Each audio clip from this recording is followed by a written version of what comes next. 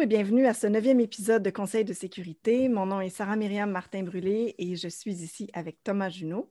Notre invitée aujourd'hui, Laurence Deschamps-Laporte. Laurence détient un doctorat et une maîtrise de l'Université d'Oxford, où elle était boursière Rhodes. Elle est spécialiste du Moyen-Orient, de l'étude des mouvements islamistes et du salafisme. Elle s'intéresse à l'étude de la politique étrangère canadienne, au féminisme au sein des relations internationales, ainsi qu'à la politique et aux sociétés du Moyen-Orient. Laurence est aujourd'hui chercheure invitée au CÉRIUM et professeure invitée à l'Université de Montréal. Jusqu'à tout récemment, elle était chef de cabinet du ministre des Affaires étrangères. Elle a aussi été consultante chez McKinsey. Laurence, merci beaucoup d'être avec nous aujourd'hui. Merci à vous, ça me fait plaisir. Alors, comme première question, Laurence, tu as un parcours très varié, comme Myriam vient de le dire là, en lisant ta bio. Tu combines de l'expérience académique, de l'expérience dans le milieu politique et aussi de l'expérience dans le secteur privé. Est-ce que tu peux juste commencer en nous parlant un petit peu de toi, de ton background et de nous expliquer ton cheminement qui t'a amené à travers toutes ces expériences-là jusqu'à l'Université de Montréal aujourd'hui? Bon, avec plaisir. J'ai toujours, à l'université, suivi une approche plutôt multidisciplinaire ou pluridisciplinaire, si on veut, c'est-à-dire que tous mes diplômes sont dans des types de départements qui sont pluridisciplinaires. Alors, j'ai toujours eu divers intérêts, mais toujours portés vers le terrain, vers l'immersion, vers le travail ethnographique. Donc ça, par exemple, j'ai travaillé au Mali, en Syrie, surtout en Égypte. J'ai toujours fait de la recherche de terrain. Alors, c'est mon mode d'apprentissage principal. Et lorsque je faisais mon doctorat sur le mouvement salafiste en Égypte, j'ai eu un désir, avant de me lancer complètement dans une carrière universitaire, de faire l'apprentissage de d'autres mondes par le moyen que je connaissais, c'est-à-dire l'immersion, l'ethnographie.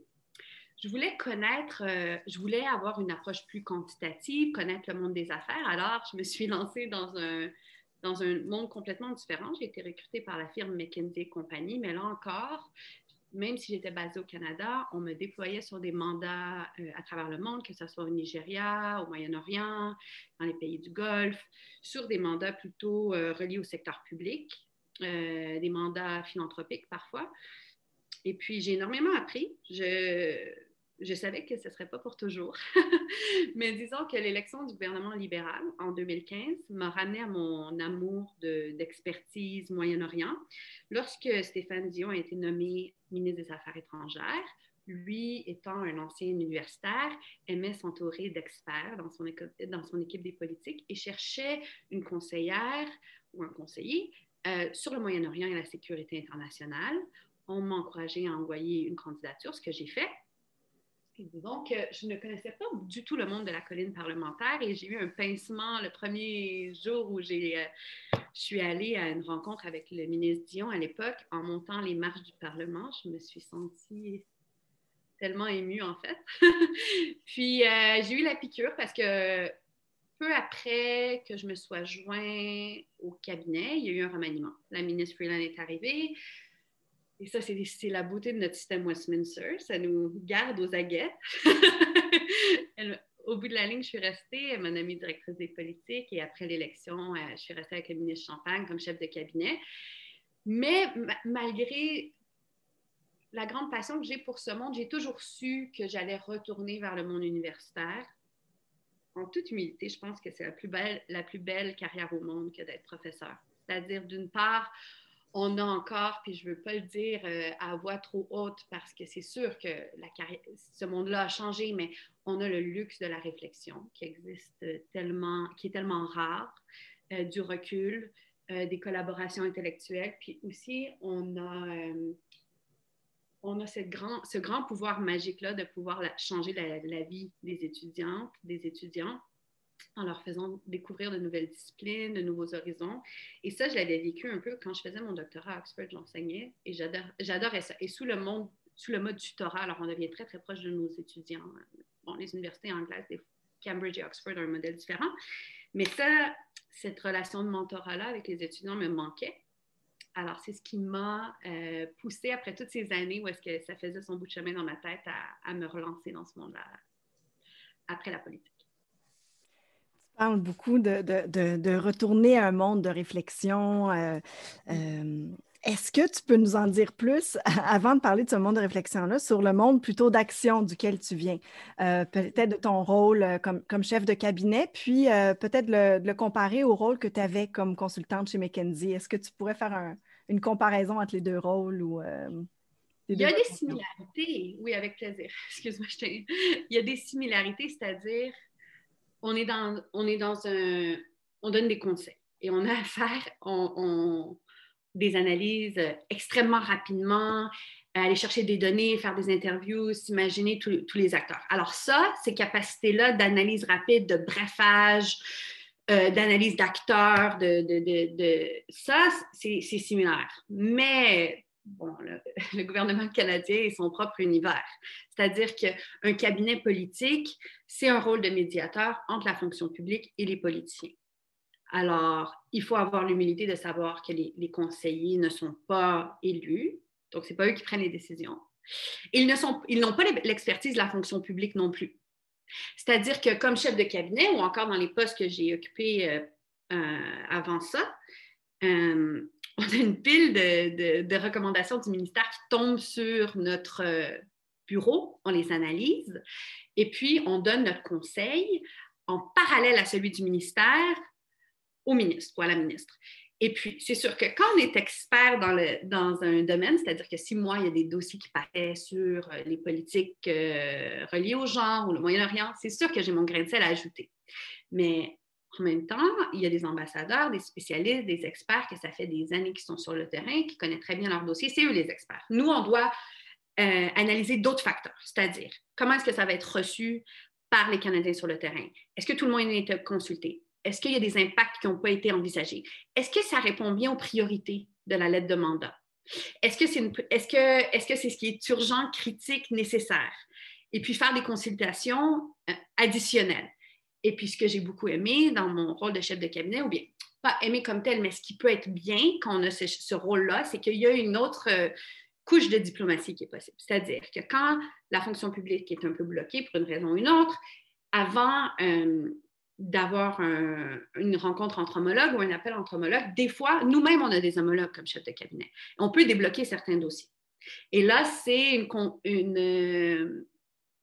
des fois une discussion un petit peu plus informelle avec des chefs de cabinet ou des conseillers dans d'autres pays qui ont des fonctions comme nous, pas tous les pays qui ont des cabinets qui fonctionnent de la même manière, mais un bon nombre en ont. Puis des fois, on peut, disons, préparer les rencontres et puis faire débloquer des dossiers. Un élément que tu as mentionné dans ta réponse, c'est la question de la relation avec la fonction publique, avec la bureaucratie. Dans ton cas, le service extérieur, le ministère des Affaires mondiales. Comme tu dis, il y a énormément d'expertise et ça va pour tous les ministères. Peux-tu nous parler un petit peu plus de cette relation-là? C'est une relation qui, de façon naturelle, est tendue. Puis par tendue, je veux dire qu'il y a une tension inhérente qui est inévitable. Est-ce que c'était ton expérience? Comment est-ce que tu gérais cette tension-là? Comment est-ce que tu voyais un peu plus son rôle? La tension est inhérente et elle est saine, d'abord. Parce que si on était toujours d'accord, on devrait se poser des questions. Et si on n'était jamais d'accord, là, il y a un problème aussi. Et si on ne se parlait pas, là, vraiment, on est dans le pétrin. OK? Mais, alors, et elle est très institutionnalisée, cette relation, d'abord. Si vous étiez une petite mouche sur le mur, vous verrez, tout le monde est aligné à la table, côté politique, côté fonction publique, qui vient au brefage, c'est bien planifié, tout le monde a ses notes, etc. Alors, elle est très formelle, cette relation. Et toujours dans le respect, tout le monde joue son rôle. Et au bout du compte, moi, je crois fondamentalement que ce sont ces débats-là, entre ces deux organes, qui mènent à de meilleures politiques. Et on apprend énormément l'un de l'autre. Et au bout de la ligne, quand il y a une très bonne politique qui est lancée, tout le monde dit « c'était mon idée », non, c'était mon idée. Alors finalement, on ne peut plus vraiment identifier c'était l'idée de qui, et c'est la beauté de la chose. Bon, il y a des histoires moins heureuses parfois, mais en général, si on fait bien le travail, c'est comme ça. Moi, par exemple, ce que j'ai trouvé, bon, la COVID est terrible pour tellement de raison, mais ce que j'ai trouvé particulièrement difficile pendant la COVID, c'est parce que cette relation-là est très formelle, parce qu'on a une fonction publique qui est neutre et objective, et ça, je ne toucherai jamais à ces règles, parce que c'est hyper important. Des fois, on peut, mieux expliquer nos intentions ou ce qu'on a en tête ou poser des questions dans les corridors, à la fin des briefages, dans l'ascenseur, à la CAF. Et puis, toute cette espèce... Et puis ça, c'est comme la diplomatie. Hein. Les couloirs de l'ONU versus l'Assemblée, les couloirs du 125 Sussex versus la salle de brefage. Alors ça, c'est dans n'importe quelle institution. Mais tout ce côté-là informel, des fois, disons, on ne l'a pas sur un appel visioconférence. Puis c'est la même chose. Je pense que ceux qui travaillent à l'ONU vous diront que toutes les restrictions par rapport... Et puis bon, pendant longtemps, personne n'a eu accès au bâtiment. Maintenant, les gens ont accès... La diplomatie ne sera jamais dominée par l'intelligence artificielle. C'est une pratique hyper humaine. Et c'est la même chose dans le cabinet et fonction publique. Je pense qu'on peut presque faire un parallèle avec les universités, hein, où l'enseignement en tant que tel, on peut bien le faire de façon virtuelle. Le professeur parle, écoute, les étudiants peuvent répondre, mais tout ce qui se passe autour de la salle de classe, ça, on le perd. Ça, il y a un parallèle à ce niveau-là. Là. Exact. Donc, si on te demandait là, de tracer un bilan de la politique étrangère du Canada pendant les années où tu étais là, comment est-ce que tu trouves que le Canada a performé sur la scène internationale? Est-ce qu'il a atteint ses objectifs, d'après toi? D'abord, avant de faire le bilan du Canada, je dois faire le bilan de ce qui s'est passé dans le monde pendant que j'étais en poste et au cours des dernières années. Ça a été dominé par la présidence de Trump, évidemment. Et puis d'abord, on se voit à la grande table des gouvernements qui croient au multilatéralisme, à ceux qui se battent pour les droits humains. On se retrouve et on se rend compte que finalement, le parti est pas mal petit. OK? Puis tout le monde part, puis on ne sait pas pourquoi on est plus populaire. Non, mais je fais des blagues, mais tout ça pour dire que la plus grande victoire de notre politique étrangère canadienne, ce sera qu'on n'aura pas laissé tomber le multilatéralisme. Et évidemment, le travail d'une politique étrangère, d'un corps diplomatique, de ministre des Affaires étrangères et de leur cabinet, c'est de faire valoir les valeurs, les intérêts du Canada à l'étranger, mais c'est aussi de faire valoir l'intérêt du multilatéralisme auprès des Canadiens. OK? Et ça, je crois quand même, c'est pas parfait, mais au-delà des partis politiques, la majorité des Canadiens croient aux institutions multilatérales, croient au système mondial des réfugiés, à l'ONU, etc. Alors ça, ce sera la victoire, parce qu'il ne faut pas prendre ça pour acquis avec la montée du populisme qu'on voit un peu partout. Si on laisse tomber dans notre conscience nationale canadienne, notre confiance en ces institutions, là, ça craque, notre tissu social. Alors ça, c'est ce qui m'habitait dans mon travail et je crois que ce n'est pas parfait, mais on aura réussi. Ensuite, ça a été des années difficiles. Les années où on avait une grande rencontre internationale, tout le monde, puis on faisait des grandes déclarations sur les droits humains de manière toute naturelle, toute organique, n'existent plus. Mais il y a quand même des choses qui ont été faites qu'il faut se rappeler. Bon, évidemment, on a commencé avec les grandes annonces sur l'accueil des réfugiés syriens, mais cet accueil-là, il a continué. Ce n'était pas juste le premier 25 000. À chaque année, ça a été bonifié. Et là, déjà, plusieurs années plus tard, on voit la contribution de ces familles-là au Canada. Elles sont claires. Et je pense qu'on peut en être fiers. Ensuite de ça, il y a d'autres choses. On a revampé la politique de défense. On a lancé la politique d'aide internationale féministe. Il y a eu une grande réponse très forte à la crise des Rohingyas, à la crise au Venezuela. Il y a des regroupements très intéressants qui ont été lancés, comme par exemple le groupe de pays qui travaille sur le droit des personnes LGBTQ2, qui s'appelle en anglais Equal Rights Coalition, la coalition des droits égaux, qui était coprésidée récemment par le Canada et le Chili. Bon, évidemment, sans diplomatie digitale, qu'on est en conversation avec des activistes de droits LGBTQ2, c'est pas super sécuritaire en ligne. Alors, c'est sûr que tout ça, ça continue, mais ça a été affecté par la COVID, évidemment. Les coalitions avec la Grande-Bretagne sur la liberté des médias et puis tout ce qui est hyper important pour moi, c'est-à-dire l'agenda féministe, la politique étrangère féministe et à son cœur, tout ce qui tourne autour de la résolution 1325 du Conseil de sécurité de l'ONU, c'est-à-dire la résolution qui date de l'an 2000 sur le rôle des femmes en sécurité internationale. Et là, il y a plein de choses qui se rattachent à ça. Un plan ambitieux d'action sur cette résolution qui s'appelle le Plan national d'action, la nomination d'une ambassadrice pour faire valoir cet agenda, ce programme, Jackie O'Neill, un grand programme pour augmenter le nombre de femmes en opération de maintien de la paix qui s'appelle l'initiative Elle, et beaucoup d'autres choses qui se rattachent à ça par la suite. Alors, je pense que, je ne vais pas ouvrir une boîte de Pandore, cette course au siège, au Conseil de sécurité, je pense qu'on peut en être fier. Même si on n'a pas eu le siège, on aurait pu baisser les bras en disant, OK, on fait une analyse politique, c'est trop difficile. Mais non, on l'a fait quand même, la course, parce que, comme j'ai dit au début, ce grand cri du cœur pour l'ONU, ce sera ça, cette course, de toute façon, qui nous restera. De dire, ça vaut la peine d'essayer d'avoir ce siège, même si l'architecture était parfaite, même si, bon, peut-être qu'on serait arrivé trop tard. Mais toutes les conversations on aura eues dans une conscience complètement multilatérale, d'égal à égal, avec plein de pays dans le monde, ça ne sera jamais perdu en termes de diplomatie.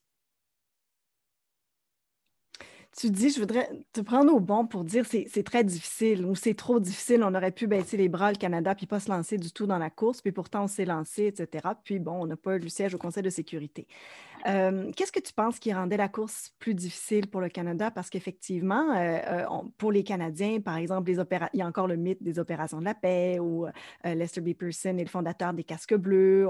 Ça fait partie, pour certains, de l'identité canadienne de participer aux opérations de la paix. Puis effectivement, il y a eu l'initiative Elle, et certains ont dit, bon, mais ça, c'est une contribution certaine et évidente du Canada que de mettre de l'avant qu'il faut avoir plus de femmes dans les opérations de la paix. Et c'était connu dans plusieurs cercles, l'initiative Elle, mais est-ce que c'était assez connu pendant la course au Conseil de sécurité? Ou est-ce que c'est connu par des amis, des alliés du Canada? Est-ce que ça a été assez publicisé? Bref, qu'est-ce qui a rendu la course si difficile pour le Canada, selon toi? Bon, je pense qu'il y a deux façons de l'approcher. Il y a, qu'est-ce qui a rendu la course difficile d'un point de vue spécialiste, médias, population canadienne? Notre perception ici est très différente du calcul qui est fait à l'ONU. Donc, peu importe les critiques, disons, les comptes rendus qu'on en fera dans notre conscience, dans notre analyse canadienne, moi, je suis convaincue que ça, c'est sain. Parce qu'un des grands problèmes, c'est qu'on ne parle pas de politique étrangère canadienne en campagne électorale. Alors, peu importe d'en débattre dans les médias, on n'a plus vraiment de souper de famille, mais disons, un jour, dans nos soupers de famille de politique étrangère canadienne, ça, c'est essentiel, je pense, à la santé de notre société, OK? À notre santé politique, diplomatique, etc. Alors ça, même si on n'a pas eu le siège, ça leur a causé un débat qui est nécessaire en tant que société. Donc, ça, c'est une chose. Et les raisons pour lesquelles on pense qu'on a perdu, je dirais que en tant que société, les raisons qui sont ressorties, ce sont une analyse, une certaine nostalgie de ce que le Canada aura été. Et je pense que cette analyse-là, elle est valide. Mais je ne pense pas qu'elle soit en lien aucun avec la réalité à l'ONU. La réalité à l'ONU, c'est que d'abord, il y a eu un désengagement du Canada pendant une décennie, OK? Qui est pré-2015, c'est la vérité. Et un petit peu comme on voit le retour de Biden puis l'administration américaine dans les institutions internationales, on s'en réjouit, mais on retient notre souffle aussi. Parce que ce va-et-vient-là constant, ceux qui travaillent en diplomatie s'en souviennent. OK? Alors ça, c'est le premier élément. L'autre élément, c'est que oui, c'est une compétition bien programmée, ces campagnes. Et puis Bob Ray vous l'a dit à votre podcast la semaine passée, moi, je ne vous révèle rien. C'est un peu un calcul. Et mon autre analyse, c'est qu'on aura peut-être souffert, l'ironie de la chose, c'est qu'on aura peut-être souffert de notre grand multilatéralisme jusqu'à un certain niveau. D'une part, on contribue énormément aux fonds multilatéraux de l'ONU. On passe à travers les organisations internationales dans notre travail, que ce soit, par exemple, la Commission de l'ONU pour la consolidation de la paix, l'UNICEF, UNHCR, on contribue à ça, mais sur le terrain, on ne voit pas de drapeau Canada, OK? Parce que c'est programmé à travers ces grandes institutions. Alors, d'une part, on n'est pas toujours hyper visible parce qu'on est un moteur derrière ces organisations multilatérales, mais là, on entend, mais il faudrait être plus visible. Alors, c'est un jeu, c'est une ironie d'un sens. Si on croit à l'ONU, si on veut ce siège, il faut continuer de le faire, mais d'une autre part, politiquement parlant, le jour de l'élection, c'est moins payant. Fait que c'est un peu ça, mais de se retirer des grands fonds de l'ONU, c'est pas ça la solution. Mais voilà. Et puis là, il y a toute l'histoire de comment le Conseil de sécurité, les sièges non permanents, le calcul, le bloc européen, tout ça. Et oui, on a des opinions là-dessus et je vous dirais que le continent africain en aura des opinions aussi sur ces sièges-là. Si on est mal, si on se trouve mal pourvu en termes de notre beau pays entouré d'océans pour qu'il n'y a pas de bloc, imaginez les continents entiers qui se partagent 2 sièges. Mais ils ont d'autres approches. Ils ne font pas de compétition. Ils ne font pas campagne entre eux. Il y a un petit point que tu as dit il y a quelques minutes là, sur lequel j'aimerais revenir, qui est une question qui me fascine toujours. Tu as dit au Canada, on ne fait pas vraiment campagne au niveau là, électoral sur la question des questions de politique étrangère. Je suis évidemment complètement d'accord. C'est très rare que ça occupe plus qu'un rôle marginal. Pourquoi, d'après toi, c'est comme ça? Bon, je ne crois pas que ce soit nécessairement une aberration en termes comparatifs dans le monde. OK?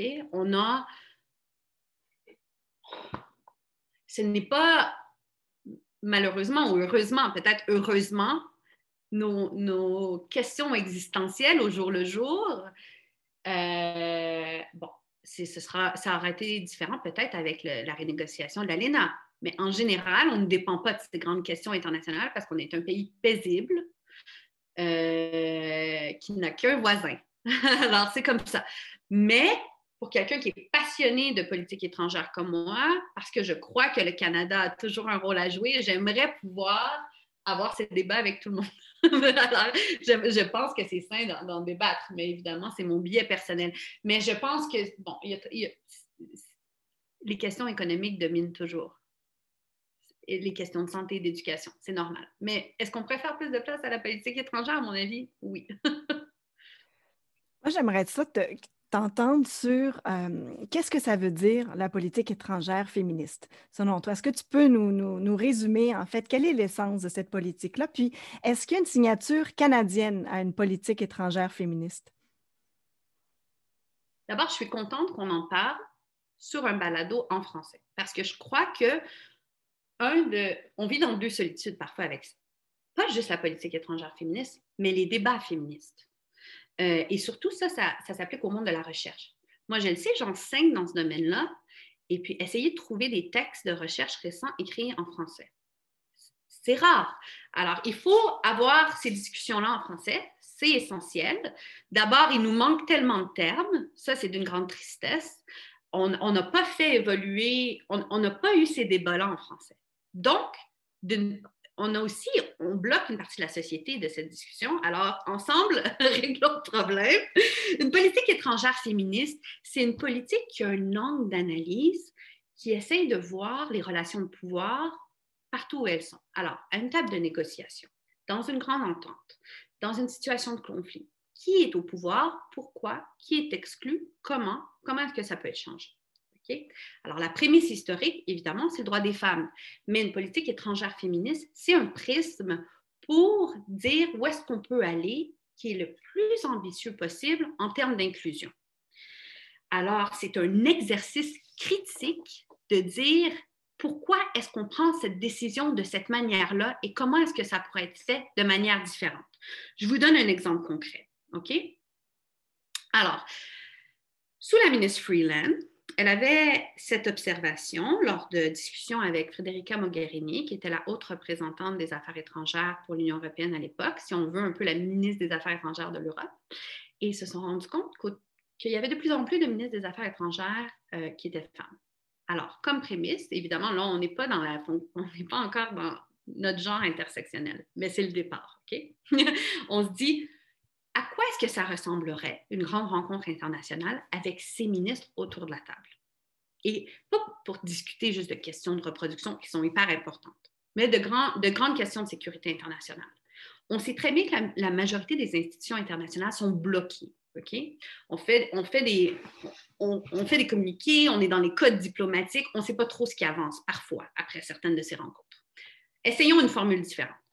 Quand on appelle à une grande rencontre en 2018 des ministres des Affaires étrangères femmes à Montréal, qu'est-ce qui se trouve autour de la table? Quels pays ont nommé ces ministres des Affaires étrangères? La Namibie, l'Afrique du Sud, la Corée du Sud, l'Indonésie, le Costa Rica, le Panama, la Colombie. Bon, là, il y a eu des problèmes de vol. Alors, certaines personnes... Ça, c'était les pays qui avaient des ministres des Affaires étrangères femmes à l'époque. Okay? Bon, l'Union européenne, évidemment, la Croatie. Bon, ça, c'est la majorité, j'en oublie probablement. Et on se dit, wow! Mais ça, ce sont nos puissances, aidez-moi dans la traduction, nos middle power, puissances moyenne, si on veut, qui tentent de soutenir cette architecture internationale du multilatéralisme et qui sont parfois exclus. Nous, heureusement, on a la chance d'être dans le G7, par exemple. Bien, la chance, non, c'est pas une chance. On y appartient, c'est notre G7 aussi. Mais pas tous ces pays sont là. Mais ils sont mais ces pays-là, quand on met l'Afrique du Sud, la Croatie, l'Indonésie à une table, on a des discussions intéressantes. Hein? Puis pas juste ça, cette approche-là féministe, elle nous mène à faire quoi? Et d'abord, je dois donner le crédit à la société civile. C'est leur idée, c'est eux qui nous poussent constamment. On n'a rien inventé. C'est les mouvements de la société civile qui ont toutes les idées sur ce dossier-là. Okay? Alors, ces mouvements-là de la société civile, on dit, bon, alors, vous voulez faire différemment? La société civile à la table, pas dans les couloirs, pas dans les consultations avant, dans les discussions. Bon, évidemment, c'est hyper nouveau, on ne sait pas comment faire, etc. Alors, qu'est-ce qu'on a eu à la table? Des négociatrices syriennes qui faisaient partie du processus à Genève, une activiste Rohingya qui travaille dans les camps, une activiste de I Don't Know More Québec. OK? Alors, ça, c'est quelques exemples, il y en avait beaucoup plus que ça, en discussion, au déjeuner avec les ministres des Affaires étrangères. Et moi, j'ai assisté à des scènes qui m'ont fait lever, qui m'ont donné la chair de poule. La ministre des Affaires étrangères namibienne, par exemple, qui échange, parce que cette ministre-là était la leader de la société civile des mouvements des femmes pendant l'apartheid, et après être devenue ministre, qui échange des techniques, des approches avec ses activistes. Comment s'y prendre? Même chose, ministre des Affaires étrangères de l'Afrique du Sud qui parle aux activistes syriens. Et là, on parle. Et là, on laisse tomber le communiqué et on va juste dans l'action. Et s'il y a des processus dans les affaires internationales qui ne fonctionnent pas, il faut faire différemment. Et ça, c'est une manière de faire différemment qui fonctionne. Et d'abord, qui va rejoindre les gens sur le terrain, que ce soit au Canada, au Québec ou ailleurs dans les pays du Sud global. Alors moi, je ne sais pas comment on pourrait faire autrement qu'une politique étrangère féministe. Merci beaucoup. C'est un bon. Je trouve que ta réponse là, explique très bien ce que ça veut dire dans le contexte canadien au niveau analytique. Si je te demandais une réponse un peu plus académique et moins policy, au niveau théorique, au niveau historique, est-ce que tu peux nous cadrer un peu l'émergence de la pensée féministe du côté de la politique étrangère dans son contexte un peu plus large? Je sais que c'est pas mal ambitieux en quelques minutes seulement, mais si tu peux nous donner un petit peu ce contexte-là plus général. L'approche féministe en sciences politiques ou en sciences sociales, elle a toujours existé. Okay, pas toujours, mais c'est une approche théorique qui est hyper présente. Elle fait partie de toute cette espèce de mouvement critique-là de la pensée en sciences sociales, en sciences politiques. Alors, c'était justement une approche, une analyse des relations internationales qui remet en question les relations de pouvoir, qui remet en question surtout la militarisation des relations internationales. OK? Elle a été très forte dans certains créneaux, dont tout ce qui est le mouvement antinucléaire. OK? On le voit avec, par exemple, le traité pour bannir les armes nucléaires qui a passé à l'Assemblée générale, qui vient d'entrer en vigueur. Ensuite, c'était une approche critique, ce qui est le pain et le vin de mon universitaire, mais ce n'était pas nécessairement une approche de politique publique. Alors là, alors qu'elle est mise en œuvre en politique publique, on a des frictions, OK? Parce que il y a évidemment des chercheurs qui rejettent même que le Conseil de sécurité ou une résolution au Conseil de sécurité soit utilisée comme plateforme pour la mise en œuvre de politiques féministes. Ils rejettent l'institution même qui à leurs yeux, vient exacerber ces problèmes-là d'oppression ou de dynamique de pouvoir. Alors là, on a ce sain débat entre ceux qui travaillent dans le monde des politiques, qui sont féministes, et ceux du monde théorique pour arriver à un consensus d'une mise en œuvre qui est à la fois nuancée, qui est critique. Mais disons qu'on a chacun nos rôles qui sont différents. Mais au cœur de cette politique étrangère féministe, je dirais que c'est la résolution 1325. Là, une politique étrangère féministe, c'est beaucoup plus grand que la sécurité internationale ou cette résolution-là du Conseil de sécurité. Mais je dirais que c'est un de ses piliers, c'est indéniable. La plupart des débats de la recherche a été fait, ancré dans cette résolution.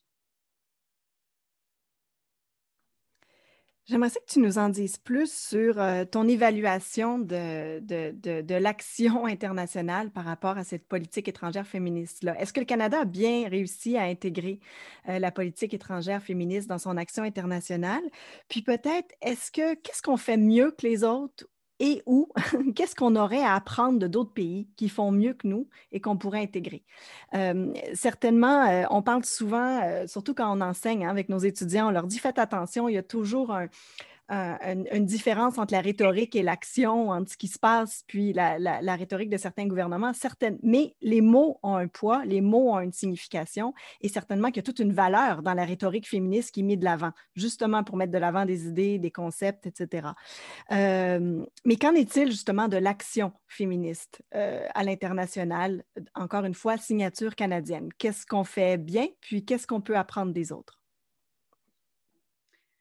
Moi, l'analogie que j'aime utiliser, ou peut-être que j'utilisais avec mes collègues parfois, moi, comme femme féministe, peut-être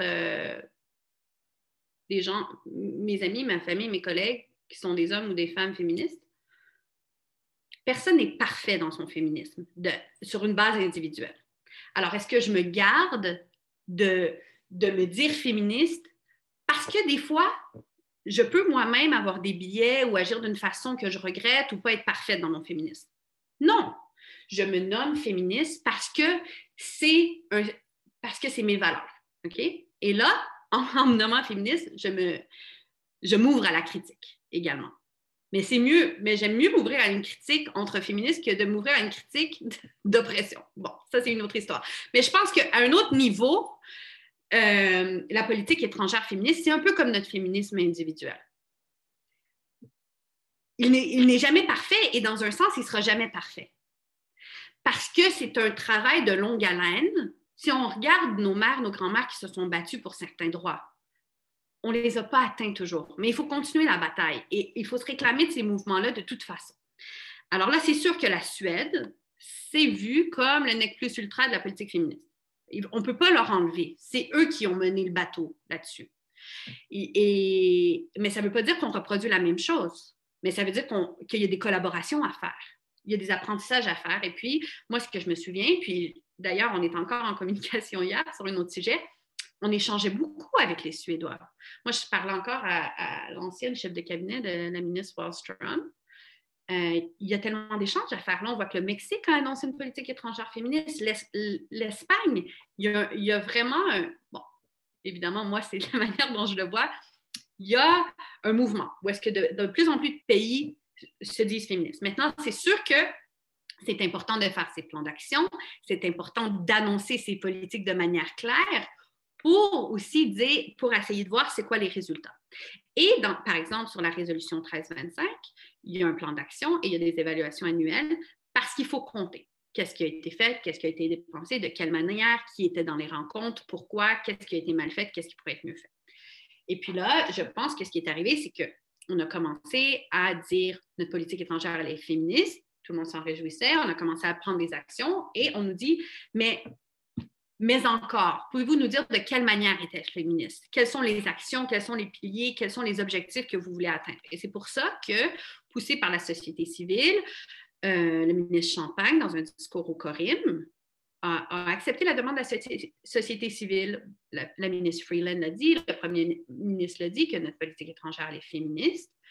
OK, essayons de mieux la formuler pour aller plus en profondeur dans cette politique. Maintenant, bon, ce processus ne m'appartient pas. Il ne m'a jamais appartenu, je ne suis pas politicienne. Alors, il suit son cours en ce moment.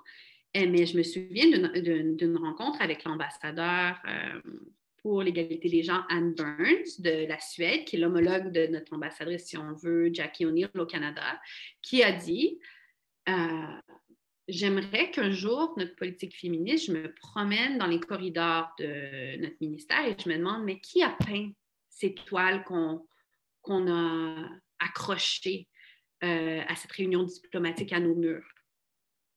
Qui sont les artistes qu'on encourage aux affaires étrangères? Ça peut paraître une question mondaine, mais on n'aura jamais posé de questions qui soient trop poussées. On trouvera toujours de nouvelles questions dans cette politique étrangère féministe pour pouvoir aller plus loin dans l'inclusion. Alors qu'on a réglé toutes les grandes questions de sécurité internationale, de représentation dans les ambassades, de nomination, de pratiques diplomatiques, ben, on en trouvera d'autres questions. On regardera la collection d'art du ministère, on regardera plein d'autres choses. Ça ne sera jamais fini comme processus.